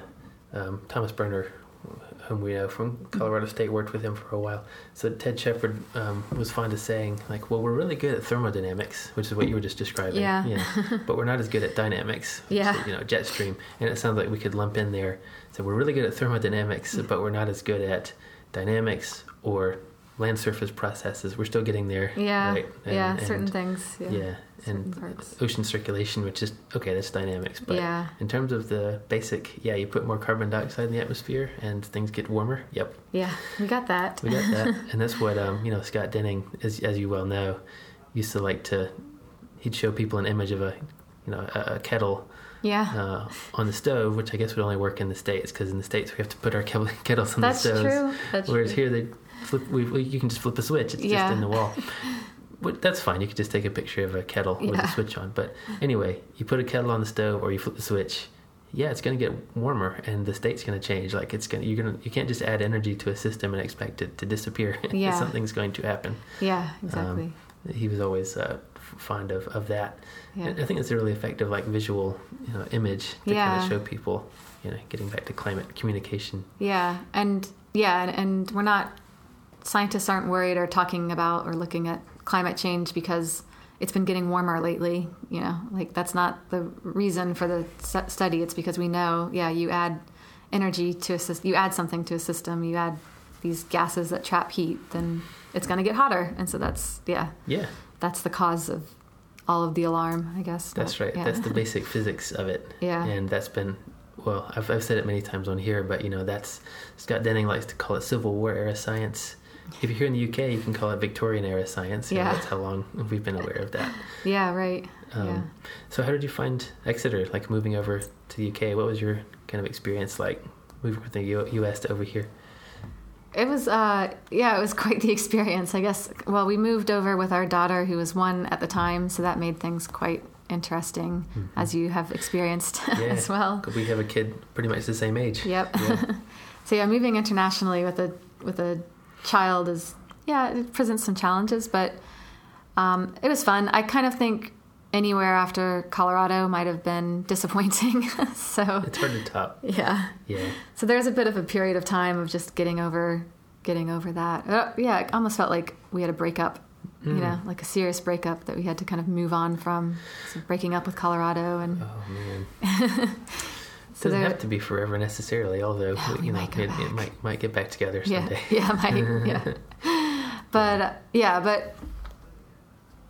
So Exeter was a good place to move to, though, and it's pretty fun. It's close to the coast, so we go to the beach often, and Dartmoor is a national park that's right outside. That's fun to go to. Lots of like open moorland scenery. I've never seen anything like it, where you're just walking amid heather and there's crazy outcroppings and sheep and and ponies all over the place. So it's very pastoral. Yeah, rolling hills, landscape. Right? Yeah. Yeah, when we moved here, Steph, my wife said, after we spent just a little bit of time here looking at those rolling hill scenes, and she's like, oh, I finally understand the whole period of art of like why they would go out and paint some of these just, rolling hill scenes. Yeah, that's true. It does feel like you're in a painting a lot of the time. Yeah. And then if you go and have some cream tea afterwards, then it's even more idyllic. Yeah. Not every part of the UK is like that. No. I mean, you can find kind of, grungy areas for sure. But like, it's got that going for it. Yeah. Rolling hills. Yeah.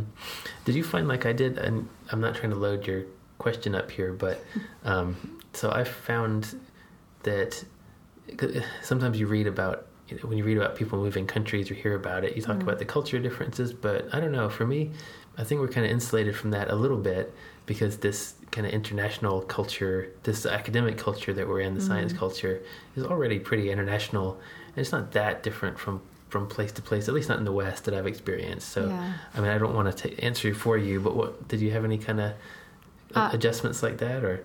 No, I found actually the cultural difference was bigger than I expected. Yeah. Because you think we both, we speak English as well, and so maybe there's not that many differences, but it was all the kind of there's some kind of little differences that kind of you didn't expect, and so then they made a difference, I guess. They kind of added up. But, and it's hard to think of examples because they're so small, but it's just like slight differences. And actually I heard one person describe one time, and I think this might be true. It's like in the U.S., you go to a new place, especially in the South, and like everyone's your friend right away. Like wherever you go, it's really easy to make friends, and people are super friendly. They'll talk to you in the supermarket or on MARTA, the public transport or whatever. But so you might have a lot of friends, but not very many super close friends. Whereas in this culture, you have kind of fewer friends who are closer. So, and it takes a while, I guess, to like build those relationships. But once you get them, they're really good. Yeah. So I think that's been kind of true. I feel like it's kind of taken a while to settle into the culture, but now it's like we've been here 7 years, pretty comfortable, and have a good group of people around us. Yeah. So it's just kind of small things, and you start to build those friendships. Yeah. It starts to build up over time. Yeah.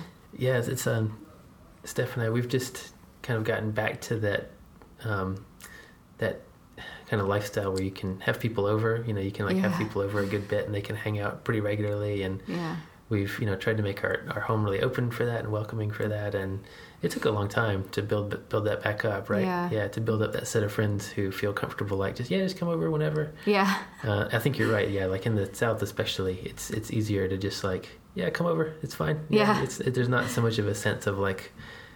Going over to somebody's house doesn't have to be a big deal in the South, in the U.S. anyway. Like, whereas here, it might be more perceived as like, that's a big step. Like, right. I'm inviting you into my house. Like, but no, here it's much more. Yeah, there's a barrier there, isn't there? Or like a threshold that you have to reach. Yeah. Yeah. What about work culture though? Like, was that was kind of, I guess for me that part felt similar set of questions and approaches to things. Yeah, I think so. I think it is similar, although I feel like there's a better focus on like family, like work-life balance here. Yeah, so that's true. If I have to leave work early to pick my daughter up from school a couple days a week, that's okay, and no one, I can say I won't be at that meeting because it's after 3:30 when I leave on Wednesdays, and no one thinks that that's unusual. That's right. I think that's a big difference that I found. Just kind of, you still work hard, and you make up, if you have to make up work in the evenings or something, that happens, but there's not this constant pressure to be working, 50 hours a week or something. Yeah, that's healthier. That's healthy. Yeah. Way healthy. And I think you do better work overall as a result. Yeah. Colorado was pretty good for that, I would say, though. That's true. I think Colorado, that department in particular, I think did a really good job of striking a tone of being relaxed and laid Yeah. back, but still doing really good work and still working hard and still doing what you needed to do, but Yeah. balancing that with being outdoorsy and with family time. And people seem to get it there as Yeah. well. But it's definitely true if we want to generalize, the Yeah. U.S. overall is not very good at that. No. People kind of just are. You're kind of expected to be a workaholic, and workaholism is like rewarded. Yeah. And that might still be a problem in some pockets here too. But I think for in broad general terms, I think your description makes sense to me. Yeah. That's accurate. So you've been at Exeter, for a while. It's really nice to have been able to like stay there for a while. I would imagine. I mean, I don't want to load that up for you, but it's that's one of the hard things about academic life. Sometimes is having to move around a lot. And Yeah, definitely. luckily, you've been able to plop down for a bit. Yeah, we were really happy to have the opportunity to stay. Although, I mean, we kind of complained about it a lot when we first moved, mostly because of the weather.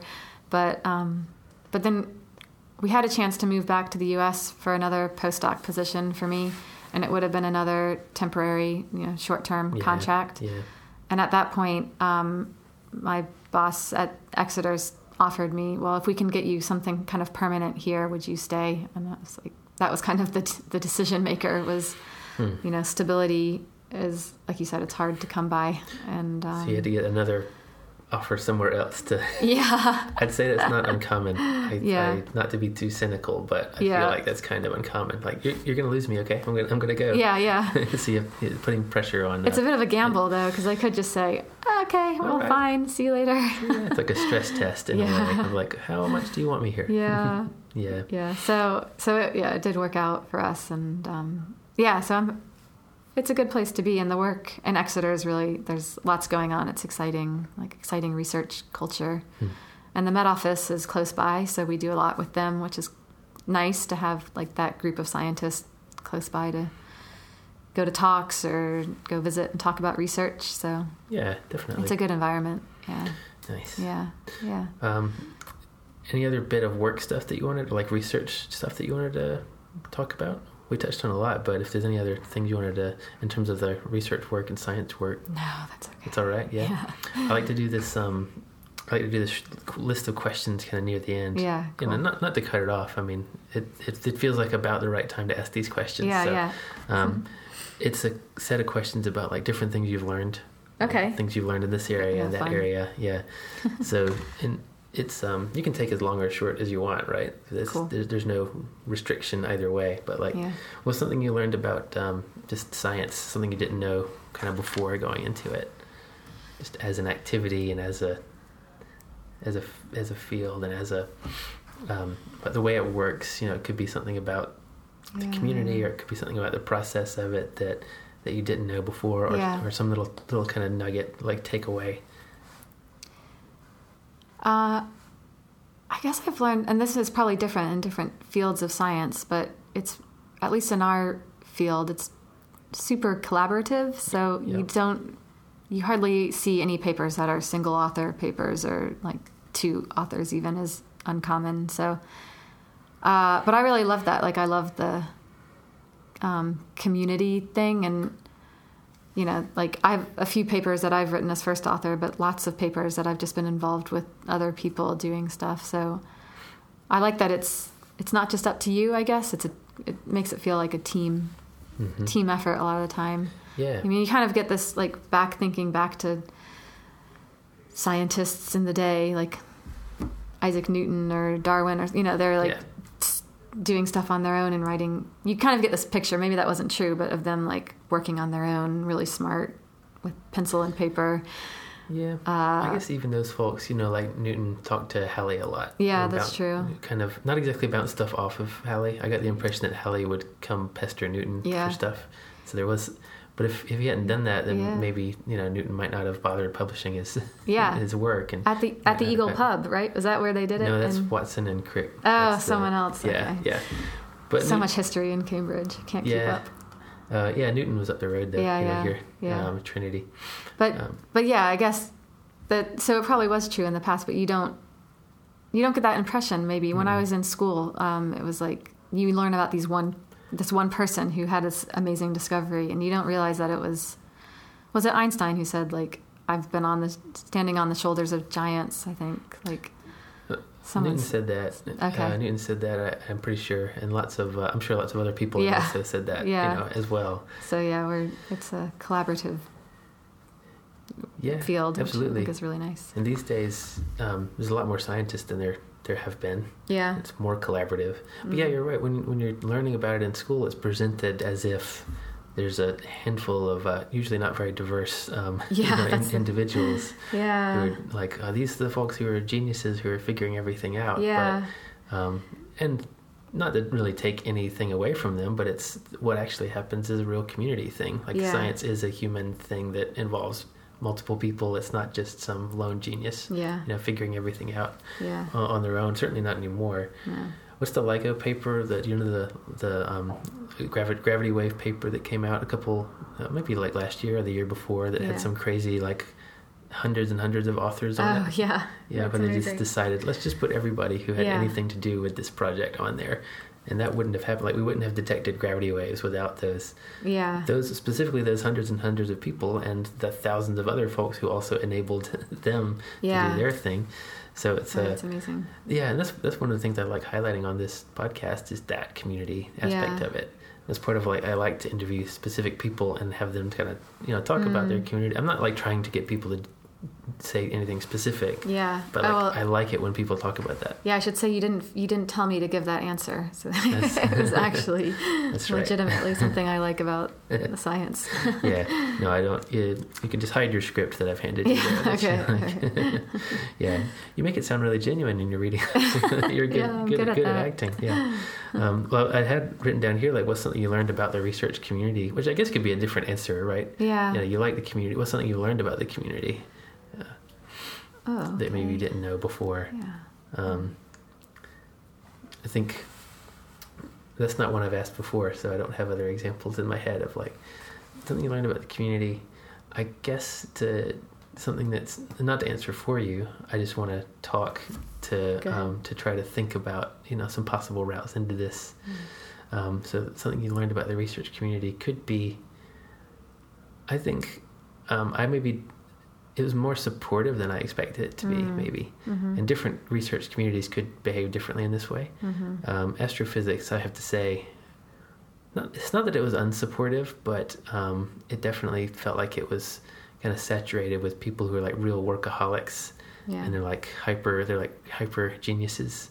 So for me anyway, I feel like it was more, this particular research community was more supportive and welcoming than I expected it to be. Yeah. And I don't know if I just stole your answer there, but is there something along those lines that you feel like you've learned? I mean, kind of it's along those lines, is that because I try to observe the people who are further along in their careers than I am, to kind of think about do I admire where they what they've done, and are there parts of what they've done that I want to emulate? Are there things that I want to try not to do? Mm-hmm. But I feel like one common thing for a lot of people who I do kind of look up to in career-wise is they are really good at making people around them feel good. It's it just so it's not just about the science, it's about the people that you're working with, and really encouraging them.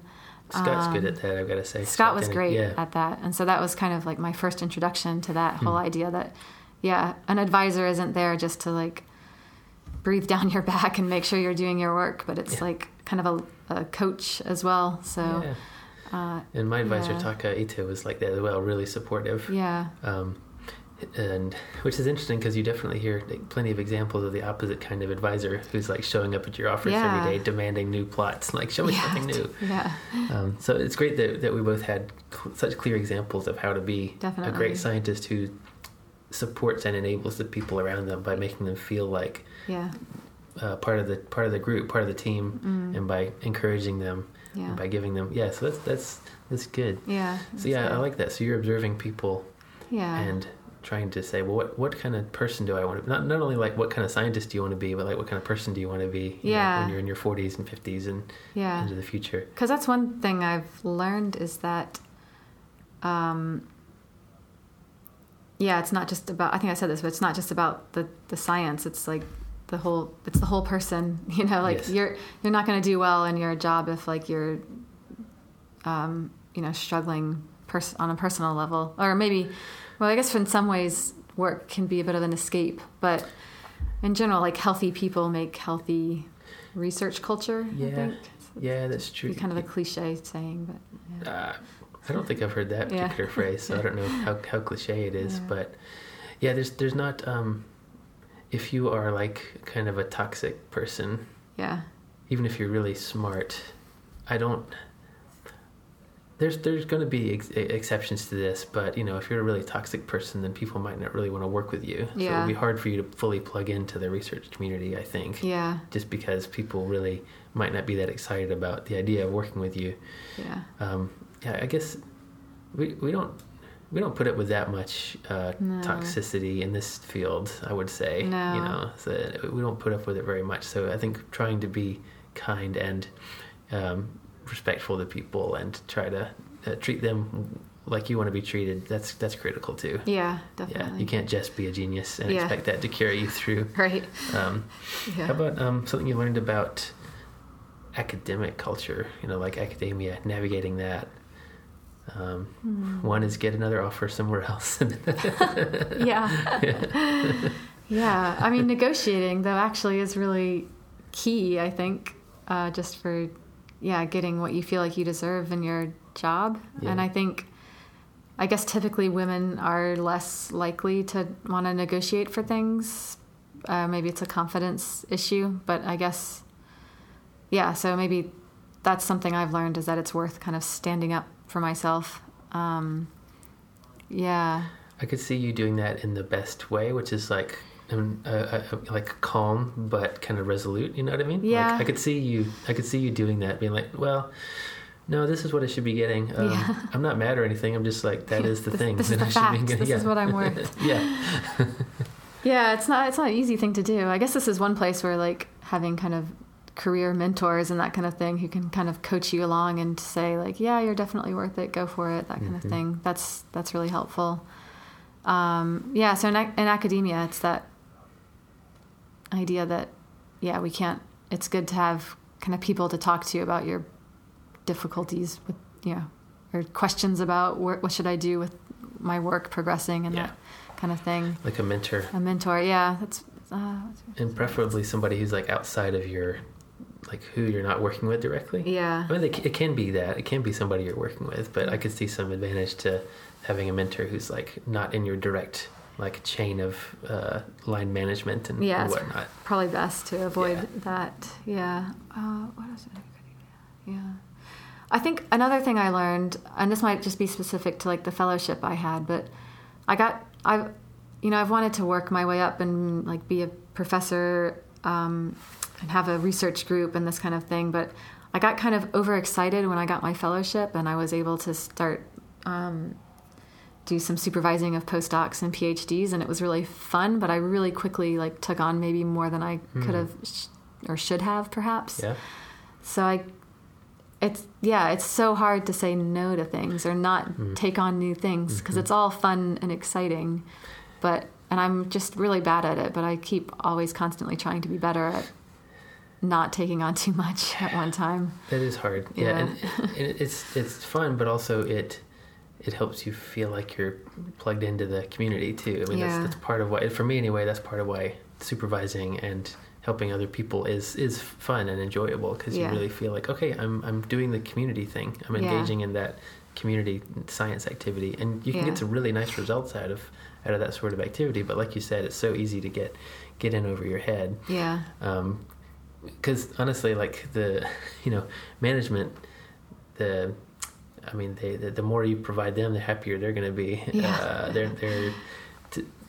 Ideally, they will also be concerned with your mental health and your workload. Yeah. But they probably won't complain too much if you end up delivering a ton of stuff that they can point to when they're justifying the existence of their organization. Yeah. Yeah. To the even higher ups and to the treasury and all the way on up to the chain. Yeah. But that has to be balanced with like your own mental health and your own like ability to function well. Yeah, definitely. That just has to be a hard line in the sand of like, I can't like become a broken person. Yeah. Like I have to balance that. Yeah. It is so easy to take on too much. I'm also bad at that. I'm also like, I take on too much. I think I'm slowly getting better. I think I'm slowly like, I have ended up kind of phasing out some of the things I used to be really involved with. Yeah. One of those, like the Cambridge Center for Climate Science. I was the coordinator of that for a while, and I used to be really active, and I've had to step that down and let other people come in and do some of those roles. I still do like one like public engagement event a year, but I used to do way more than that, and I've had to like let that go. Yeah. It was just too much. It's well, thanks for adding the podcast on your pile of let's do that in terms of saying yes to things. Thanks. Sure. I'm glad you said yes to the podcast. Yeah, it's fun. And actually it's funny, I was going to ask you what you learned about supervising as one of the questions, but you kind of got into that a little bit, but anything else you want to say along those lines? I guess I've been learning. I mean, this is something like you kind of innately know, but people are different. There's not just like a kind of one size fits all way of supervising. And I guess I'm learning that you're not going to know right away, like what kind of supervising style your supervising will need, but kind of give yourself that grace to have a bit of kind of breaking in period where you're both getting to know each other and figuring out what works best for this particular combination of people. Yeah, that's right. Because sometimes, like you and I experienced this in astrophysics anyway, about like sometimes you can't tell beforehand, but the advisor-advisee relationship, that there are some cases where that's just not quite the right pairing. Yeah. Like for whatever reason, personality types and the needs and expectations on both sides aren't necessarily quite right. And that doesn't have to mean anything negative about either one of those people. Yeah. It just isn't necessarily like looking for that right combination is important, and it can be wrong. It can be not optimal. You know? Yeah. And but I think that's important to like let yourself grow into that supervisory kind of role and let yourself try different approaches and communicate, right? That's another place where like, because it's so social, like open and honest communication is really critical, and just being able to talk to each other is critical. So if you're good at making people feel good, and then hopefully they'll feel more comfortable around you, and they'll be able to tell you like, this is working for me or this isn't working for me. Yeah. And I think again, it's going back to that thing of showing people that it's okay to fail, so I try not to put forth a perception that I'm perfect or have it all figured out when I'm meeting with students or postdocs. Like, I like to give examples of times I've recently not done something well so that they don't feel bad about themselves. When here's my CV, here's my anti-CV. I'll start handing that out. Now, so you're not intimidated. Here's the other side of that. Point. It's funny. We put up these websites, and and they only contain our successes, and they make us look like these monolithic figures, and it's just not the full picture. That's true. What's I guess we don't have to stop, but kind of wrapping up towards lunchtime here. Yeah, you've got a meeting actually that you've got to get to. So one nice thing that we can kind of end on is, what's something that you maybe don't love about your job, and then what's something that you do love about your job? Which this is a question I stole from another podcast, but nice. I like it. So. Okay. Let's see. I want to start with what I don't love, because I want to end with the positive. Yeah.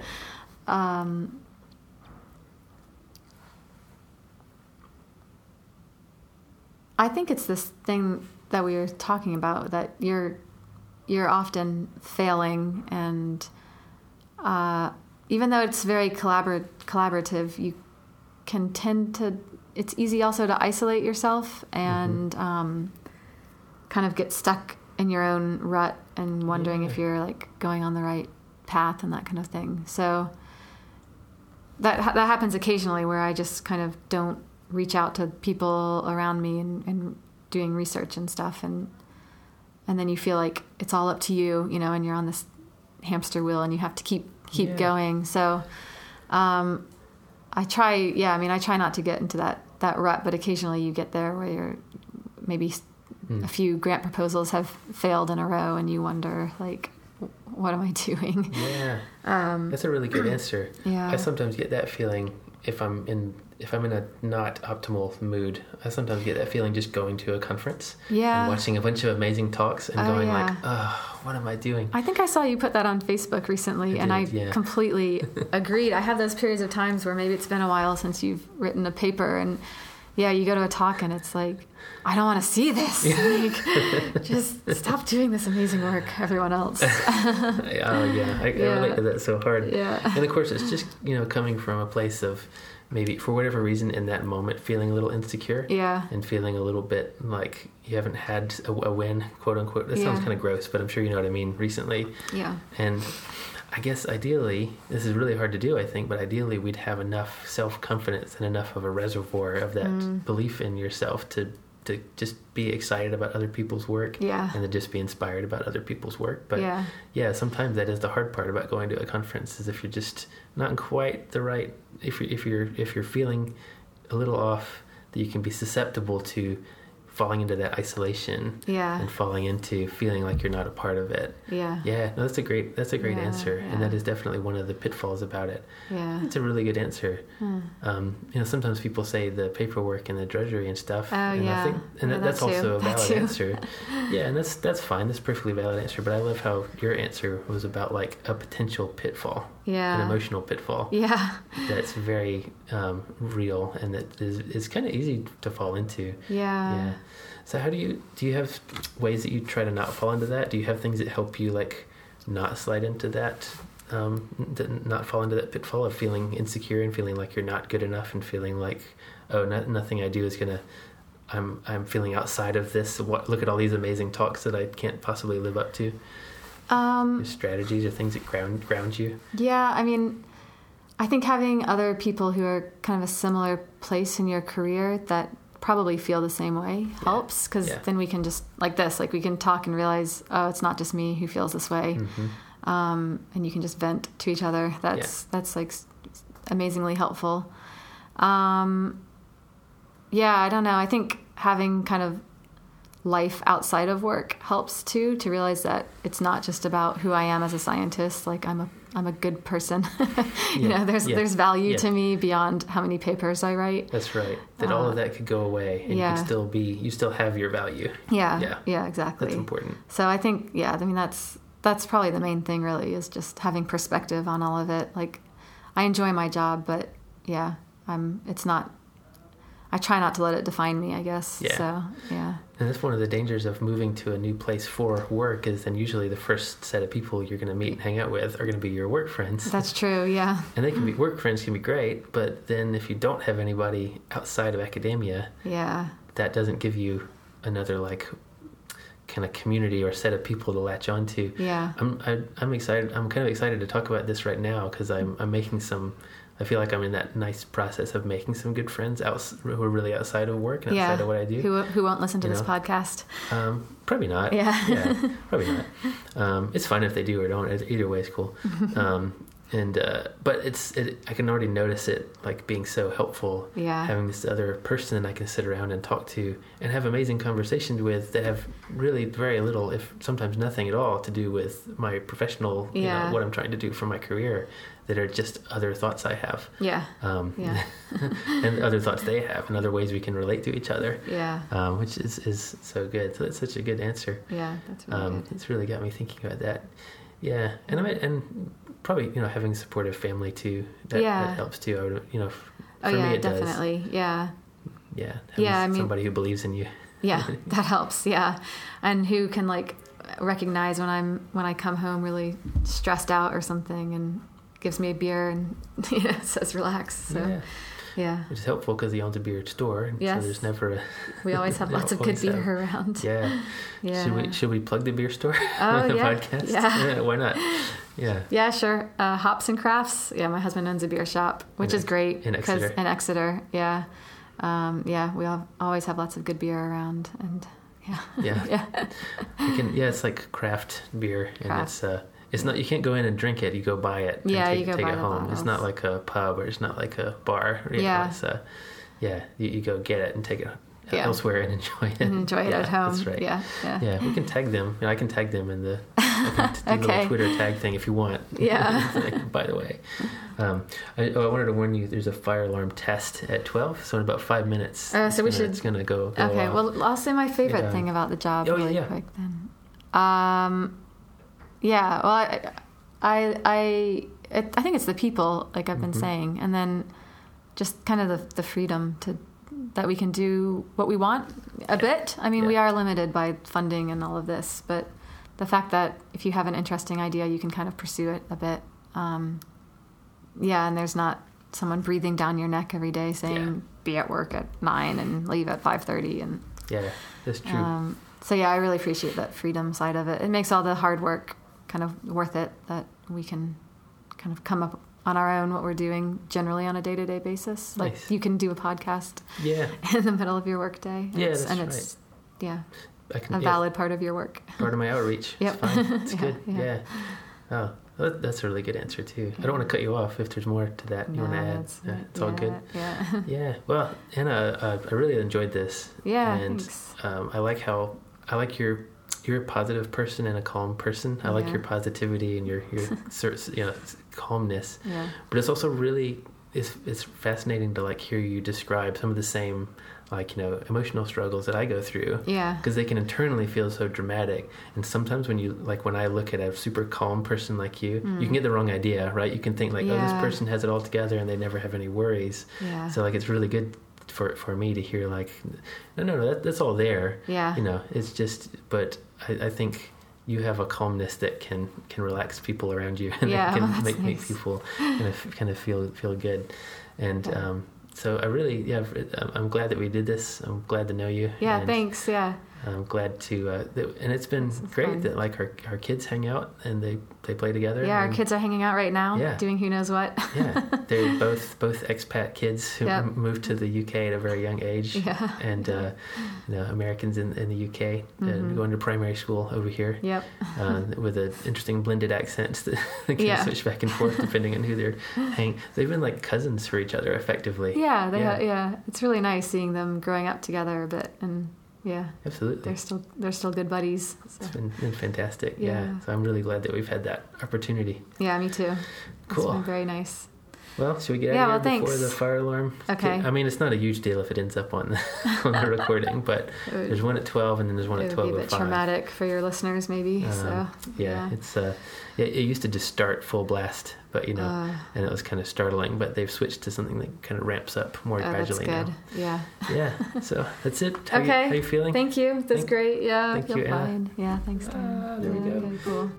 There you have it, Dr. Anna Harper at Doc A. Harper on Twitter, a lecturer in climate science at the University of Exeter, mathematics.